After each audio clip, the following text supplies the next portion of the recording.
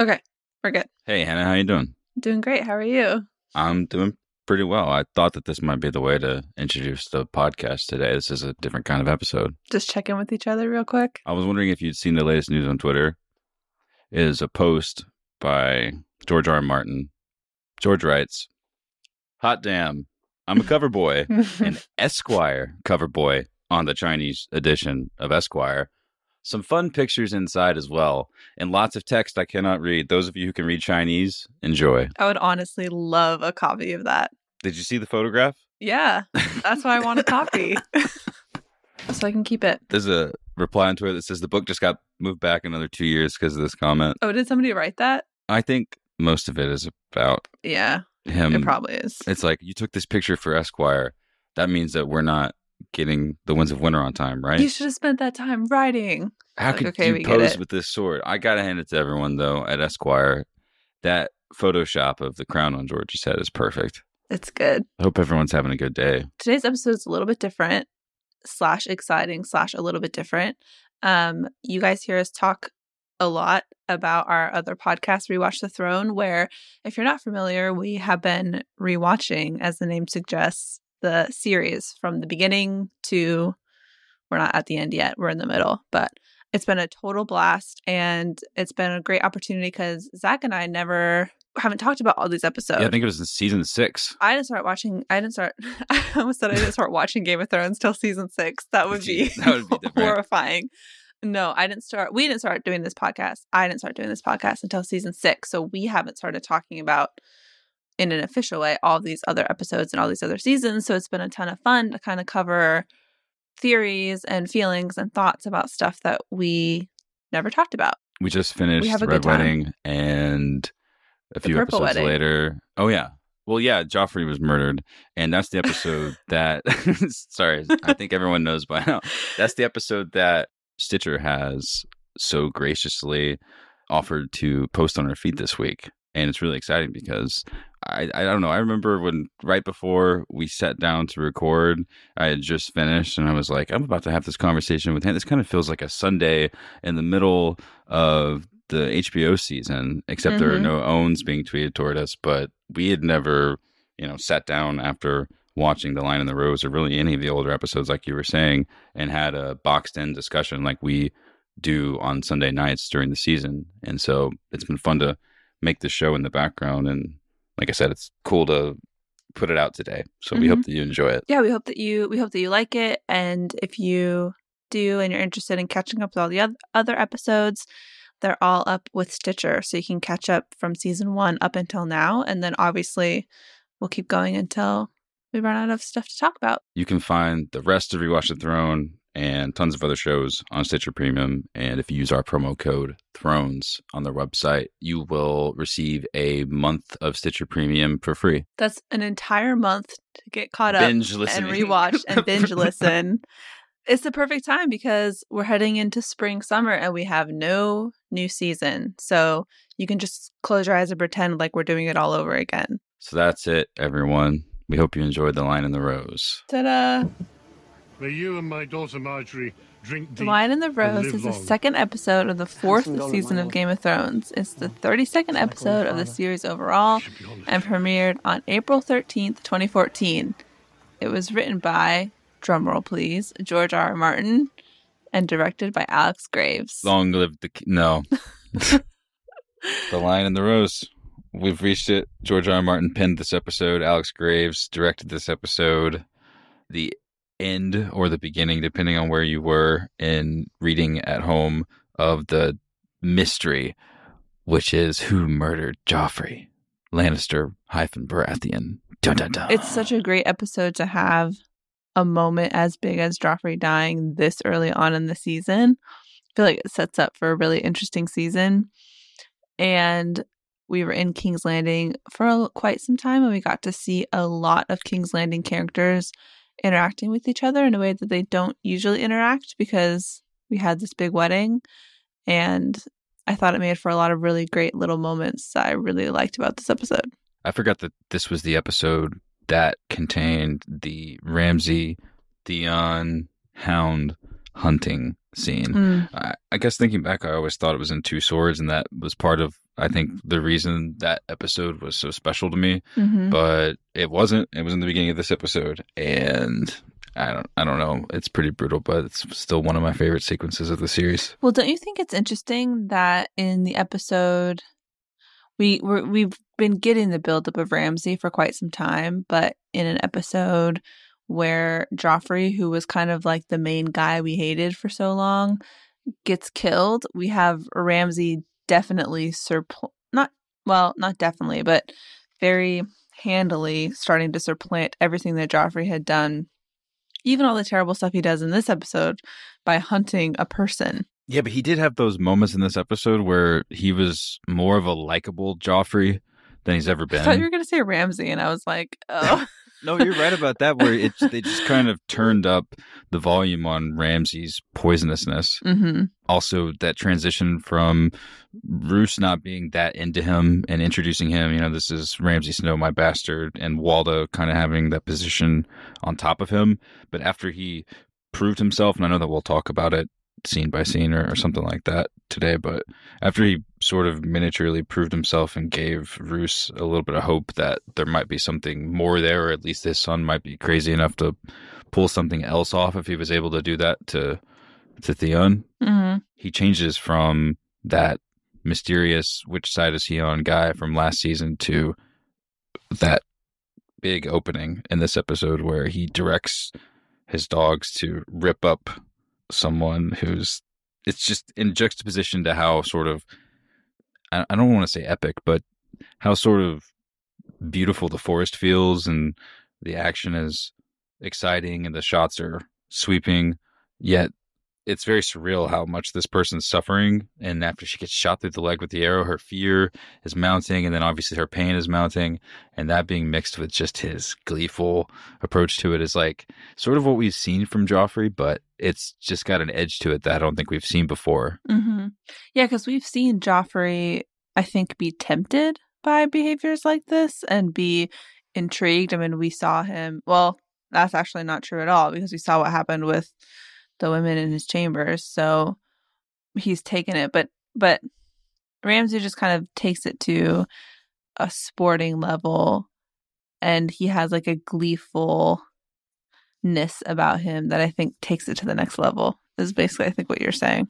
Well, and he's also sharing the scene with Miranda where they're both sort of being the worst versions of themselves, and they're getting away with it because he has this power, where she's being jealous of that girl. She's like, oh, I think that she thinks she's pretty, I'll put this arrow through her face. And then him just having this toxic overrun power where he's just bending everyone in the situation, the dogs, Theon, even Miranda to his will. I think it's just not likable to see them happy. You don't think they make a cute couple?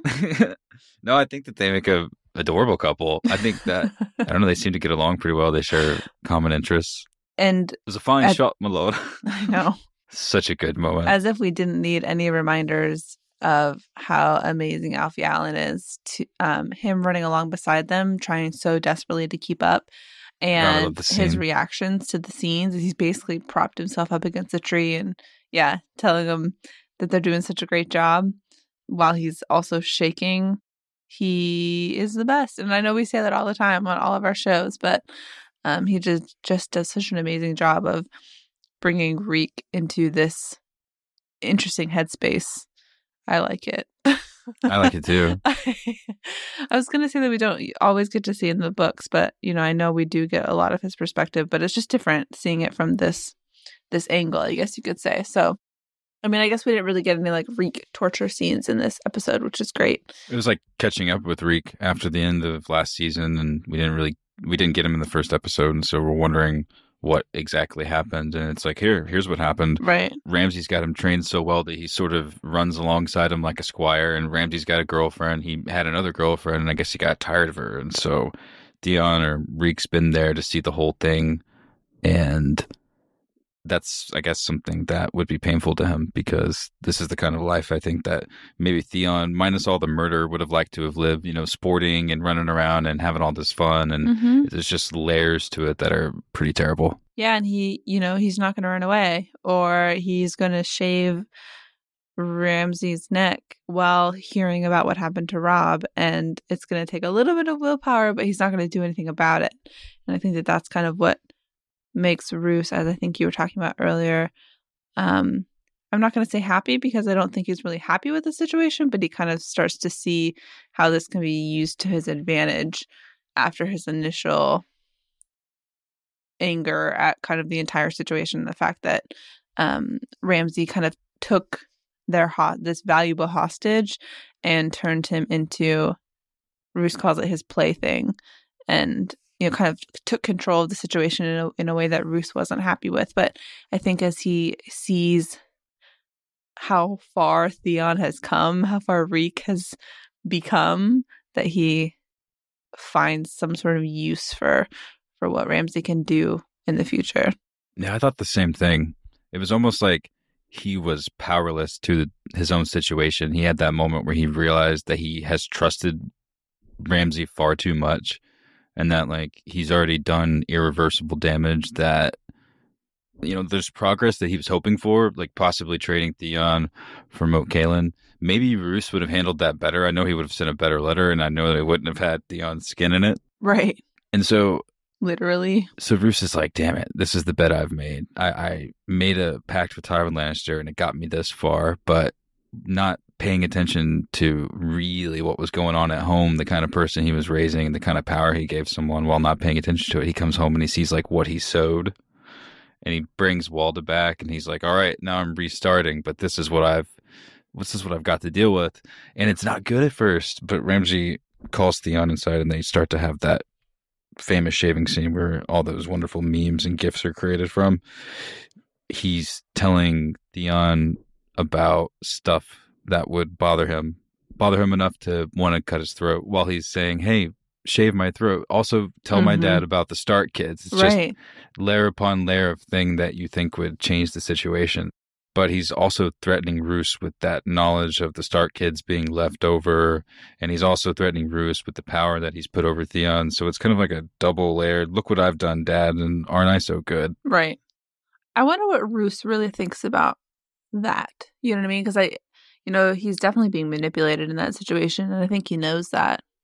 But he kind of does what he can with it. I think he feels like his back's against the wall. Mm-hmm. And if this is what has happened, I think as a person of action that got him to the place that he is already, I think he sees that he just needs to try to utilize Ramsay and maybe throw him in harm's way a little bit.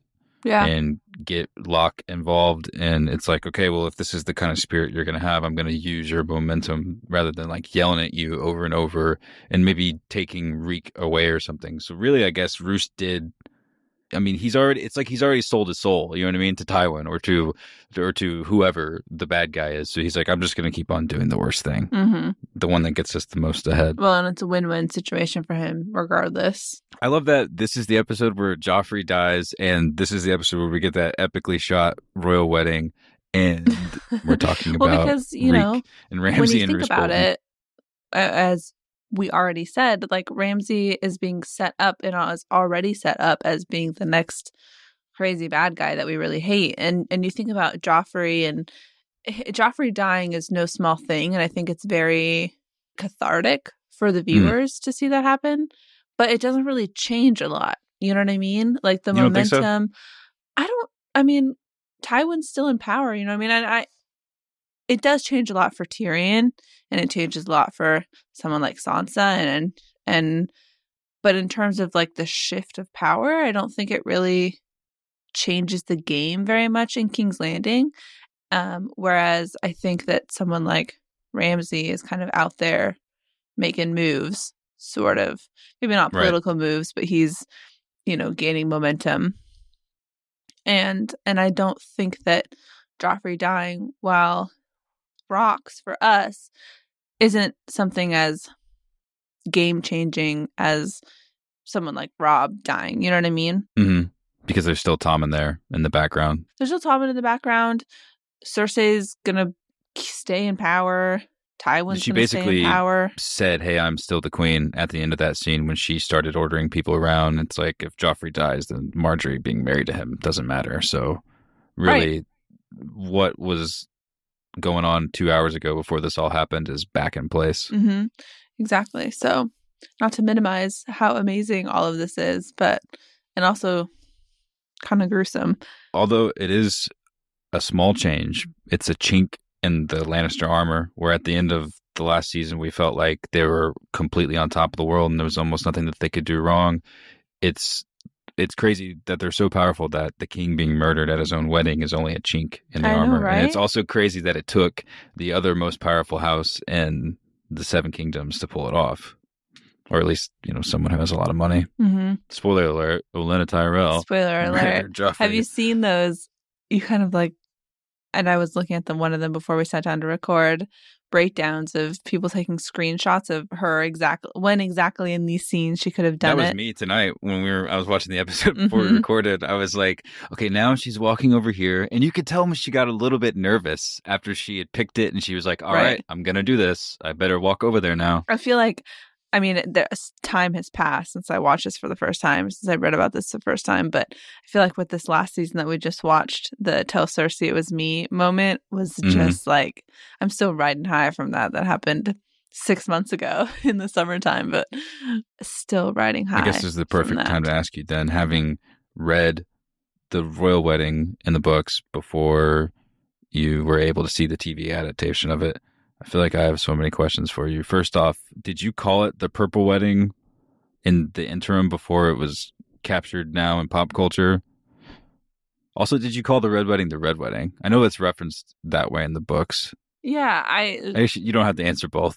I don't really remember. I don't remember what I called Joffrey at this wedding when I read it in the books, to be honest with you. Okay. So that's a really terrible answer to that question, but I think that's a good answer. Like, I wasn't on Reddit back in those days. You know what I mean? Mm-hmm.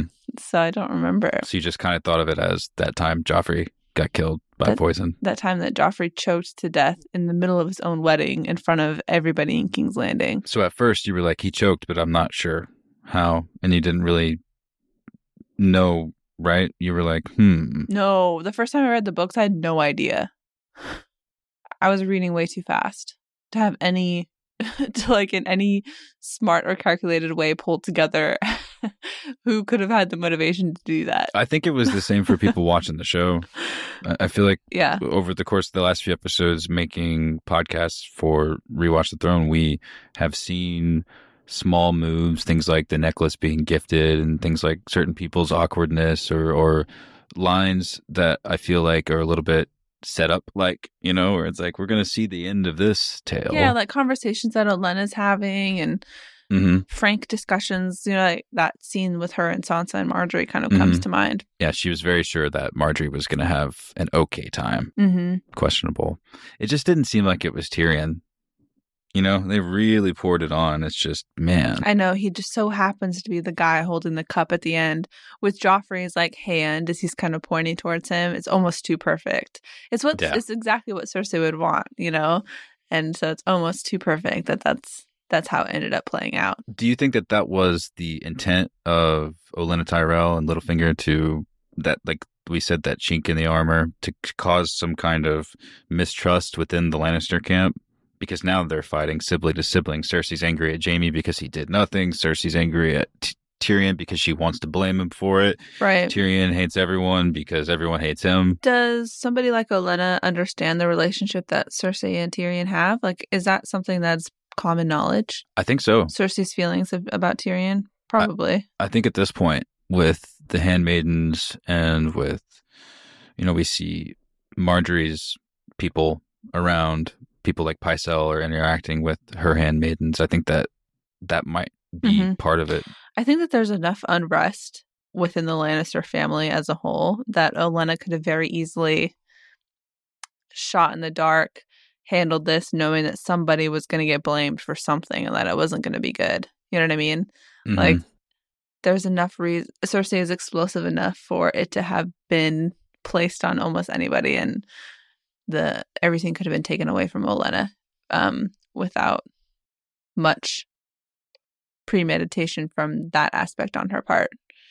So I don't know. That's why it was so confusing when the episode aired. Where like I feel like everyone wants to murder him, especially Varys in the crowd. If one more person taps him in the back of the head while entertainment is happening, well, like the camera keeps panning right to like so to his good. deadpan face. He's like, sitting at that table with his It's bald like the head. award show cameraman knows exactly who to cut back Yeah. to. They're like, this guy, he's the one. Also, Oberyn Martell because he's so ridiculously handsome. Did you see that moment between Loras and Oberyn before course I Jaime did. goes to talk to him? Of course I did. Yeah, it's like one of my favorites. He's sucking on Alaria's fingers, Mhm. and he's just not breaking eye contact. And neither is Loras. He's like, all right. Man, Oberyn is so good. But what did he wear to that wedding? It was just like the normal Dornish garb. Doesn't matter. I just feel like the Red Viper, probably would have turned it up a little bit for the royal wedding. He would trust me. He was turning it up enough. You're right. Oh, that moment where Tyrion's walking and Oberyn's like, hello. And he's like, oh, hi. And he's like, not you. Walks up to the contortionist. That's what I'm saying is like the thing I enjoyed so much about this episode were all of these kind of character interactions that we don't really get to see very often. Like Marjorie and Brienne talking and Brienne and Cersei chatting and Mace Tyrell going up to Olenna and Tywin as they're talking. Not now, Mace. Yes, so good. So good. Also, shout out to Mace Olenna Tyrell. and Tywin. That conversation was good. It's like, why didn't you two just get together? Can't you like feel the weight of the lives that they've lived as they're gliding down to the wedding? Mace Tyrell comes like stumbling up back and forth. I thought that was so great. But that's what's so cool is I feel like there's so many of these very interesting conversations and it's long and drawn out, and especially near the end, the tension is just building and building and building from from the brunch. Especially for you because you've read the books and you're like, when is it going to happen? They keep cutting back to Joffrey sitting up here, and it's got that Sior Rose, that their version of the Reigns of Castamere has that sort of brooding string thing at the beginning of it, and it just kind of feels like you're watching 24 for a second. It's like, is this the moment where it happens? Right, where the thing does the thing and the thing. And it keeps going on. It's like you didn't realize what was going to happen when he had the War of the Five Kings skit where he hired all the dwarves. The dwarves to come and reenact, I guess, shout out to later in the seasons when we're in Braavos. It's kind of like a cool thing they've added in that I like. I don't remember where I was going with it, but I just feel like it just kept dragging on. It kept dragging, keeps building. And during that War of the Five Kings skit, looking at everybody in the audience, how everybody was horrified. I mean, even Marjorie is up there looking stressed out of her mind. And we get another pan to Varys, who's just sitting there doing his thing or whatever, but he's not looking very happy. Everybody is offended. Joffrey manages to offend pretty much every single person sitting in that room. Well, they're not in a room, but every single person sitting at that party with this little skit that he puts on. And he's the only one who's laughing. Especially your girl Sansa. They made sure to my girl show Sansa. how much she was hurt by that. Sansa, there's a lot of great Sansa moments in this episode, and I just love her so much. And she gets swept away. Now the real podcast can begin. She gets swept away by Ser Dantos. I can't get into too many Sansa thoughts, but the first one is that, didn't you notice a lot during this wedding, and I mean a lot to the build up to this wedding, is that whenever Joffrey and Marjorie are kind of sharing a moment, like as they're walking up to the altar, not really altar, but wherever they get married, they're panning, or it's showing them, and then it like zooms in on Sansa's face, kind of looking solemn in the background. I feel like they do that all the time. But like Sansa helping Tyrion pick the cup back up, or she kind of jokes with him a little bit before the wedding starts, or Tyrion says something along the lines of how he's glad she's not the queen because she would have to deal with Joffrey, and Sansa asking Tyrion if they can leave early because same. I just feel, I don't know, I just like Sansa. She doesn't really do anything special in this episode. It's just like I appreciate kind of her and Tyrion's relationship in this episode, and their mutual respect for each other. And it's right before they kind of get swept up into this big ordeal. And you can kind of see at this point, like, the respect that they have for each other. And she has to watch that back to the original point, War of the Five Kings skit, and continue to relive that over and over again. And I thought it was so awesome for Olenna to come up to her before the festivities kind of started. And you can see her face, like how grateful she is. As Olenna apologizes for everything and really sincerely says how horrible all of this must be and how terrible she must be feeling and everything she must be dealing with, and that what kind of monsters could ever do that, and then invites her to Highgarden. And I don't know, Sansa deserves to run away to Highgarden with somebody like Olenna, who I think is very sincerely trying to look out for her. So Yeah, but Pettigrew's going to transform and run away. And all our evidence is gone. That's what I felt like. I was that's a good analogy. Stop saying all these great things that are never going to happen, Olenna. I know, but you just, in that moment when they're having that conversation, you just can't help. And I mean, every time they talk about that, you just can't help but wish that she could just run away to someplace like Highgarden, to somewhere where people will take care of her. But that's a very long-winded thing about Sansa when she didn't really do anything in this episode. But hey, here we are. So now she's off away to some, not safety, but not much safer than where she would be if she was still in King's Landing. Olenna knew that she was leaving and she wanted to say goodbye in the right way. I thought it was pretty touching too. And then right after that, well, obviously she wanted to steal the crystal from the necklace. Yeah. It was nice though. So she takes the crystal, she says good things, and then she eventually goes over to put it in Joffrey's wine cup so she can murder the king at his wedding. Casual, as Olenna always is. Do you think that this connection with Sansa and Tyrion is going to play a part in the final season? I think so. I mean, when they're getting married for real this time? No. But it's like I'm saying, and I don't think anybody would deny that they have some sort of relationship, and I think that Sansa... It's a mutual respect you mentioned. Yeah, it's a mutual respect, and Tyrion is trying really hard, and he understands the position he's in, and Sansa sees that, and so I think that they, have this respect for each other, and I think that as we approach the final season, and as they are, as we can suspect, going to be having conversations or brought together, I think that that's absolutely going to play up, and I think that that's going to be an interesting thing to see between the two of them, because this is the last time they see each other. She's taken away. Yeah, she just gets taken right out the side door. Yeah, I'm not sure how Dantos got up that close to the royal table, especially when things were going down, but I guess that's what it was, the chaos. He was just able to kind of dart through there. Mm-hmm. Yeah, and she's completely swept away, and so they don't see each other. So, that's quite a bit of time and quite a bit of stuff happens, so... Yeah, no, so much happens. Tyrion grows so much, she goes through so much, and then grows so much. I mean, would you say the same thing, or do you feel differently? I feel like it would be really cool if it did, because I also really like both of these characters kind of for the same reasons, and it's nice to see them, especially in the face of all the hard stuff, but even just them being so different in age and personality, it's nice to see them get along, because they are really alike. And look how much, Tyrion has grown quite a bit, but look how much Sansa's grown in her power and her ability to handle herself politically compared to where she is here in season 4.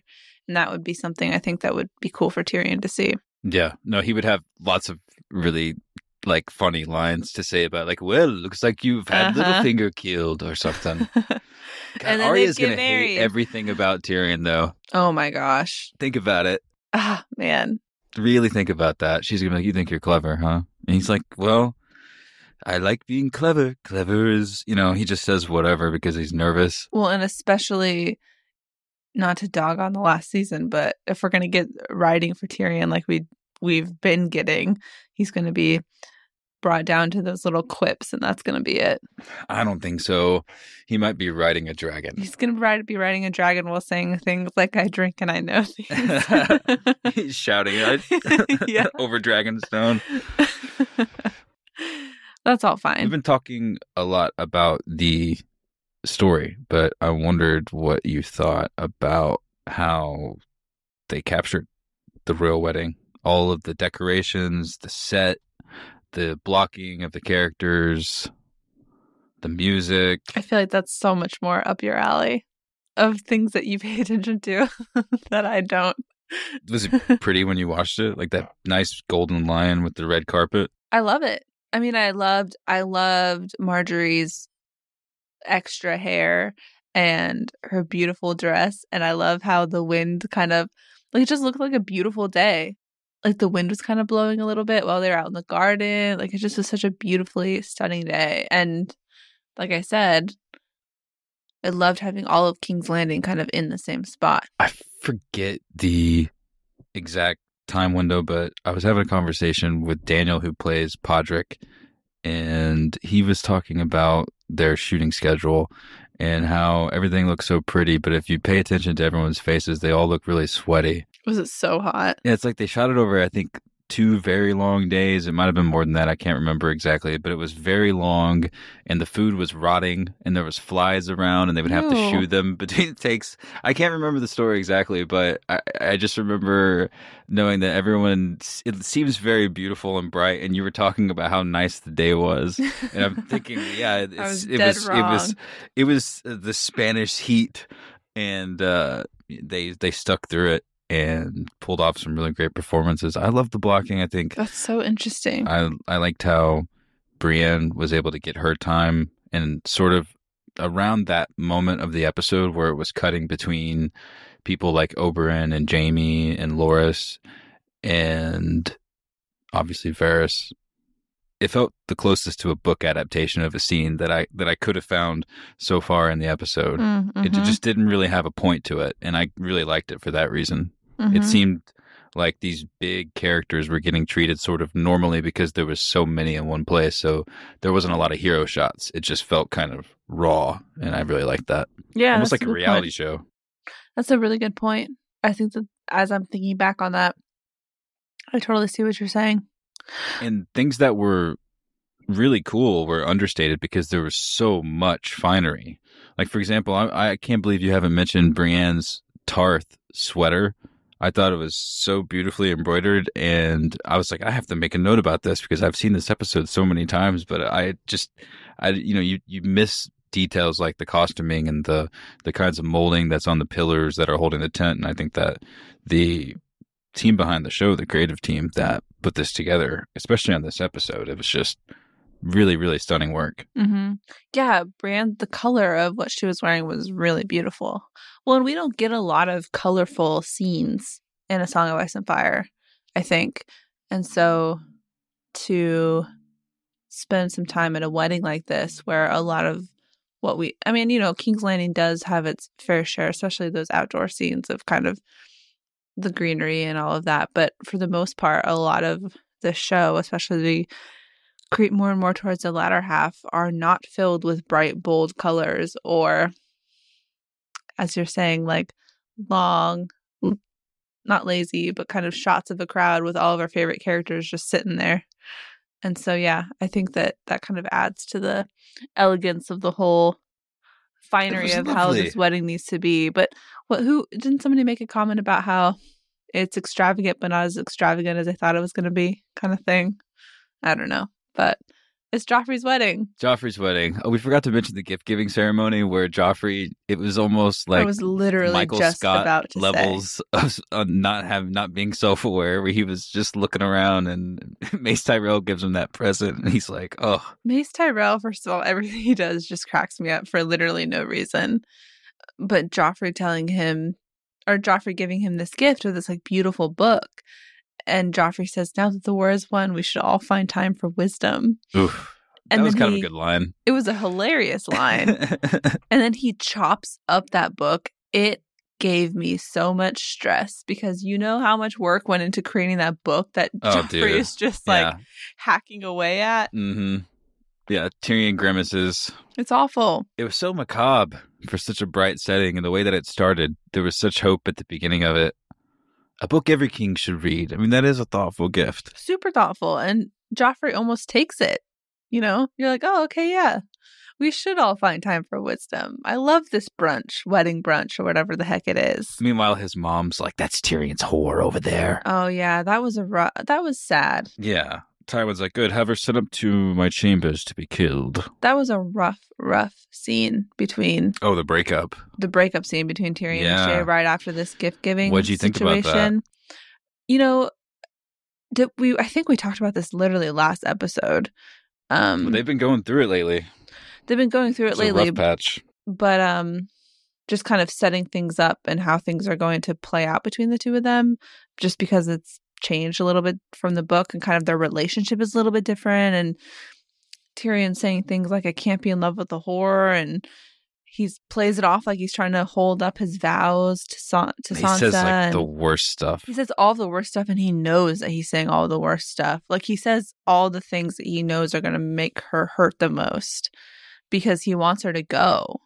It's tough, you know? I mean, you kind of feel, you feel for Tyrion a little bit, you know what I mean? Because he doesn't really want to do this, but I think he's left with no choice. He feels like he's left with no choice now that he knows that other people know. It's a strange situation because he says things that makes you want to not feel sorry for him no matter what he's going through. And you kind of are questioning Shae as well because people have been coming to her thoughtfully and saying, well, at least Varys has, and it's been like, hey, things are about to go down. This is the kingdom, for God's sakes. Like we're at the capital, and I'm giving you this warning. This isn't just for fun. So you're also wondering why she's playing it so lightly. But she's like, do you want me on the table? Do you want me over here? Because you know how real it is. Mm-hmm. You know that there really was someone that overheard a conversation and that Shae really has been had. Like the scary part, all the stuff that we've been kind of afraid of really has happened. And I think that I sort of ignored it when I was reading the books because there's so much else going on, and probably even while you're watching the show because there's so much else going on, and maybe in the back of your head you're just like, well, of course they're going to get caught. But they're actually like for real caught right now. Mm-hmm. And so when Tyrion's going into this situation, he's actually seriously trying to get her to go. He's not trying to have like a fight for fight's sake or to like make his point and to say like, okay, now we really have to be careful. Like, no, like he knows that they know. And Varys, remember the scene in the garden where Varys is like, dude, like time's up. Mm-hmm. You have lots of other stuff you need to do, and there's lots of other things going on. Can we take care of this Shae situation? Right. She might be killed, man. You know, so what's it worth to you? And you can see that real fear in this scene, I think. Yeah. Yeah, it is almost frustrating with how she's trying to stand up to this whole thing. She's like, you know, we can take them, or I'm not afraid of anybody, or blah, blah, blah, blah. Whatever it says. Like, that's a really great to think, but I don't know if you really understand. Do you really understand who you're up against in the situation? I mean, as Tyrion says, at the end of the day, she's just a whore. I mean, there's nothing. How can someone like her stand up against Tywin Lannister? You know what I mean? That's not going to end well for anybody involved. And so, well, I mean, no one's going to stand up for Shae. You know, she's the handmaiden to Sansa, and she's a part of this weird plot. And everyone's so worried about covering their own ass. It's like they're not like taking into account that this is a whole person. No, because to them, she's nobody. You know. And Bronn swears up and down, left and right, that she's safe and she made it on the boat. And he makes some comment to Tyrion. He says, now go on and drink until it feels like the right thing. Mm-hmm. And he swears that Shae is on the ship and has sailed away and that's done with, and we're done with Shae and we don't have to worry about it anymore. Which, if only that was the actual case. But it seems like she was really sad, though. Of course. I think that, especially in the way that their story has progressed in the show, you know, there's seems to be some real love there between them, you know what I mean? Or some real affection and companionship. And I don't think it's easy for either of them. If we're to believe how it went down, it looked like exactly that they were actually in love and that this was a truly painful thing and nothing about it was confusing. So carry that perspective, or at least I'm going to try to carry that perspective into how they integrate her into the courtroom scenes and then ultimately how it's finished. Because, between the two mediums, the book and the TV show, and between people's opinions about Book Shay and even some about how it was depicted here, there's so much confusion. But I think it's clear sort of here how she felt, at least. How she's feeling here in this point in this narrative, I think definitely we can draw from that as we see her over the course of the rest of the season. Tyrion is screwed. This is where it gets gross. Tyrion is our quote-unquote heroes. Who do we have left? Tyrion is so screwed. Sansa is gone. Bran is having weird visions. Jon was not in this episode. Jon isn't here. Arya's not here. Daenerys was not in this episode. Dany's not here. Stannis is burning randos. Qyburn was only mentioned. We didn't see Qyburn's face. So things are not looking so great. Axel Florent murdered on the beach of Dragonstone, yards away from the cave entrance where Jon Snow and Daenerys Targaryen would later fall in love.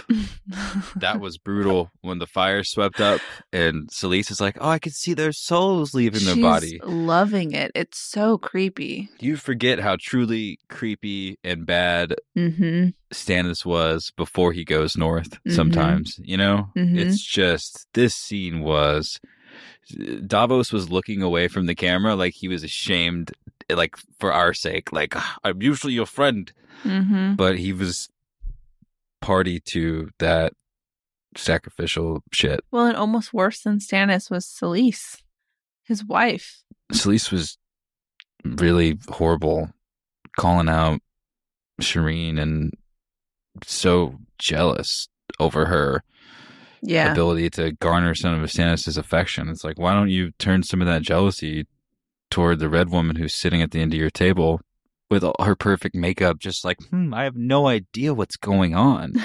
It's like, yeah. Her little half smile. Yeah, about everything. And her just really paying attention to what Selyse was saying, We did, though, get that humanizing moment from that for Stannis, as you just mentioned, and how much he loves Shireen.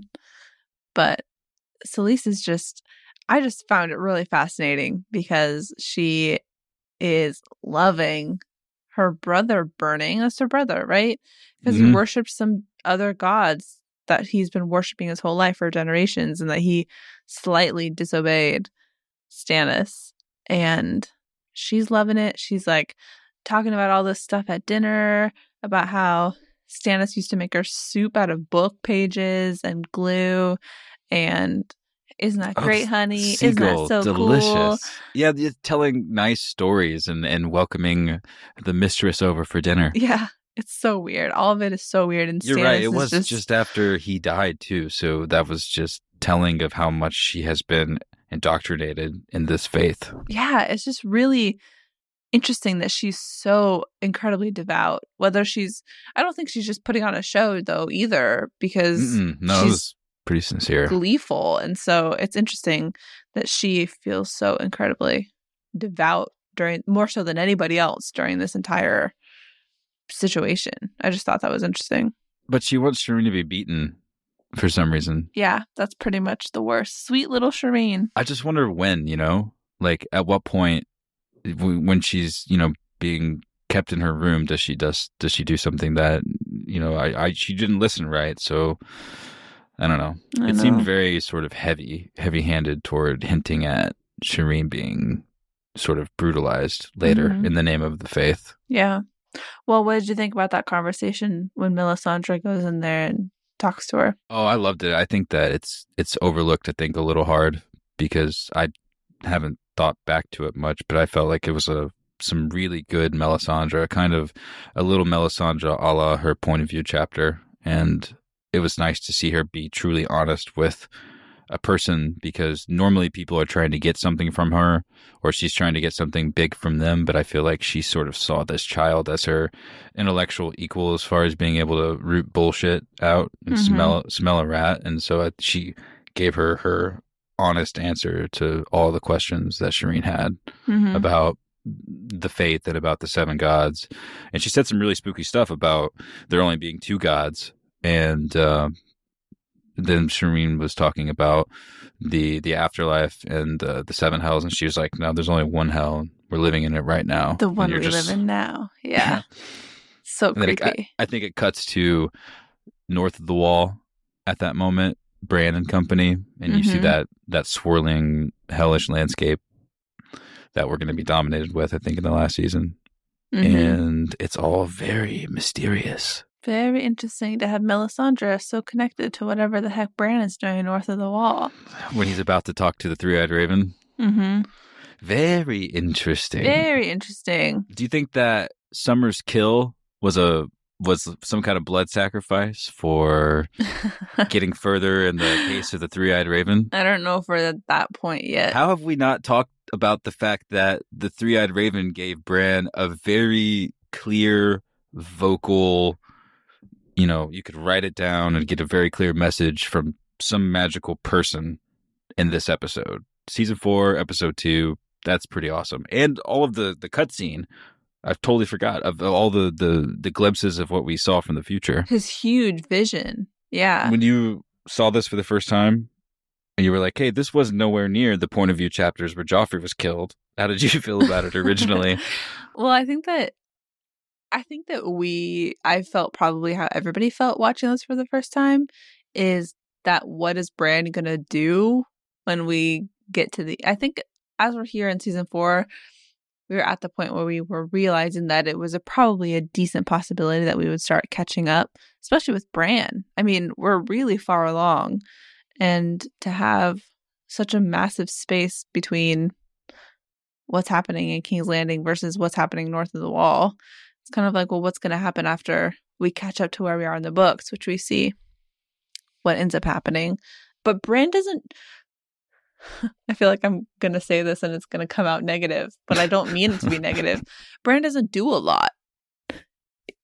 You know what I mean? Like, he doesn't do... His storyline is pretty much the same through most of the series until we get to the end, is when he really kind of starts coming with the heavy hitter stuff. And so it makes sense that they would catch up so quickly, because he's just does a lot of wandering and being cold. And so it's exciting. It's exciting to see a vision like this at this point, because we just had a really big Bran chapter on Game of Thrones, the last Bran chapter that we have in our read through. And so if you aren't listening to that or are interested in kind of where Bran is in the story for real, you should go check that out. But to have touches of that this early on is kind of exciting, and to see some of that power that comes from the three-eyed raven and from being with the weirwood tree and knowing where he needs to go, it's all exciting. It's like big things are brewing for these kind of end game types of questions and things that we don't know the answers to yet. Even at this point, definitely at that point, for book readers, I think at this point, the only thing from his vision in this episode that hasn't been sort of looked at or referenced directly from the series has been the dragon flying over King's Landing. Mm-hmm. So That's coming. And it was bright outside. It didn't look like it was really snowy. So I think that's probably Daenerys and not the Night King. Or maybe it's Jon or Podrick Payne or something. Podrick Payne. So that's the last thing. So that's going to happen. That's cool. It's really cool. It's really, really cool. I don't have anything else to say about that. What if you would have saw a frame from the Loot Train battle instead of Can you that? imagine? Why did I have to... Of all the episodes, one thing I did want to mention, though, is Jojen giving Bran some really interesting advice about making sure some important advice about making sure he doesn't spend too much time warging, basically, and how easy it could be to kind of slip into summer all the time. And he mentioned something about how nice it must be to be able to run and to eat, sort of, in quotation marks, because it's not really him eating, but for him to kind of be free, and how dangerous that is. And so I thought that was he's still, he's closer to starting to figure out his destiny, you could say, but he still is learning quite a bit, even from somebody like Jojen. That lesson was a good lesson. And to all of you listening that may be experiencing a World of Warcraft addiction, or if you ever have, you might understand what he's talking about. When he was going through that, that's the first thing I was thinking. I was thinking, like, it felt like being a video game. While you were saying that. This is what Jojen said what would happen to Bran. Now, just try to apply this to maybe something that you don't have to be addicted to something, but something that you give your attention to that may not give you the kind of... Let me just read what he says. He forget life, stop eating here, forget everyone, his home, forget himself, lose everything. And I wrote, for nothing, for a look at something else, right? Because his legs are broken. So your legs are broken and you can't move throughout life the way that you'd like, Bran, but you're spending so much time in your wolf, or you're spending so much time maybe with Hodor in the corner of his own mind. You're ignoring the things that you need to do in your life now, Bran. And what that is to look for him, look for me beneath the tree, and then just simply the word north. So that's, I guess, what you need to do. Also, look out for that crazy White Walker guy that looks different than the rest of them. We didn't know anything about what a Night King was, but we knew he looked very scary. Can you imagine not knowing who the Night King was at this point? It's true. I remember. I was all there. Very suspicious. I didn't know that this guy had a chain collection. That was a bad joke. No one's here to call me out for it. Anyway, that was The Lion and the Rose, written by George R. R. Martin. One of my favorite episodes of the series. Rest in peace, Joffrey. It flowed like a book in some parts of it. I know that doesn't really make much sense, but it does. I think maybe you guys get it. Not like like a Marvel movie where everything just kind of goes from thing to thing, but where we're kind of just, they take a chance and put something on the screen that, kind of stands on its own and isn't constantly calling back to things that have happened before to justify it being there. Just saying, like, hey, here's a royal wedding, or at least the best way we could shoot it, because there were tens of people standing in the hot sun and tens of crewmen trying to figure everything out. And this is about a book. So, let's not take it too seriously, but let's also try to have fun with it. Let's do a great job. Loved it. Great episode. Is it time for us to give our favorite moments? Even though I tried to do that at the beginning of the episode. Let's do our owns. Do you want to go first? My own goes to that moment between Brienne and Cersei, where she was like, do you love him? I just felt like Cersei's so smart, and women in general are just very deep and very smart, I've gathered. And she just looks like a Brienne. She's like, but all the other stuff that we could talk about out of the way, I know that you were around him, so I know that you know stuff about him that I know. Are you in love with him? And Brienne being true to herself and making me think that there's probably going to be some Jaime Brienne romance. 2K19.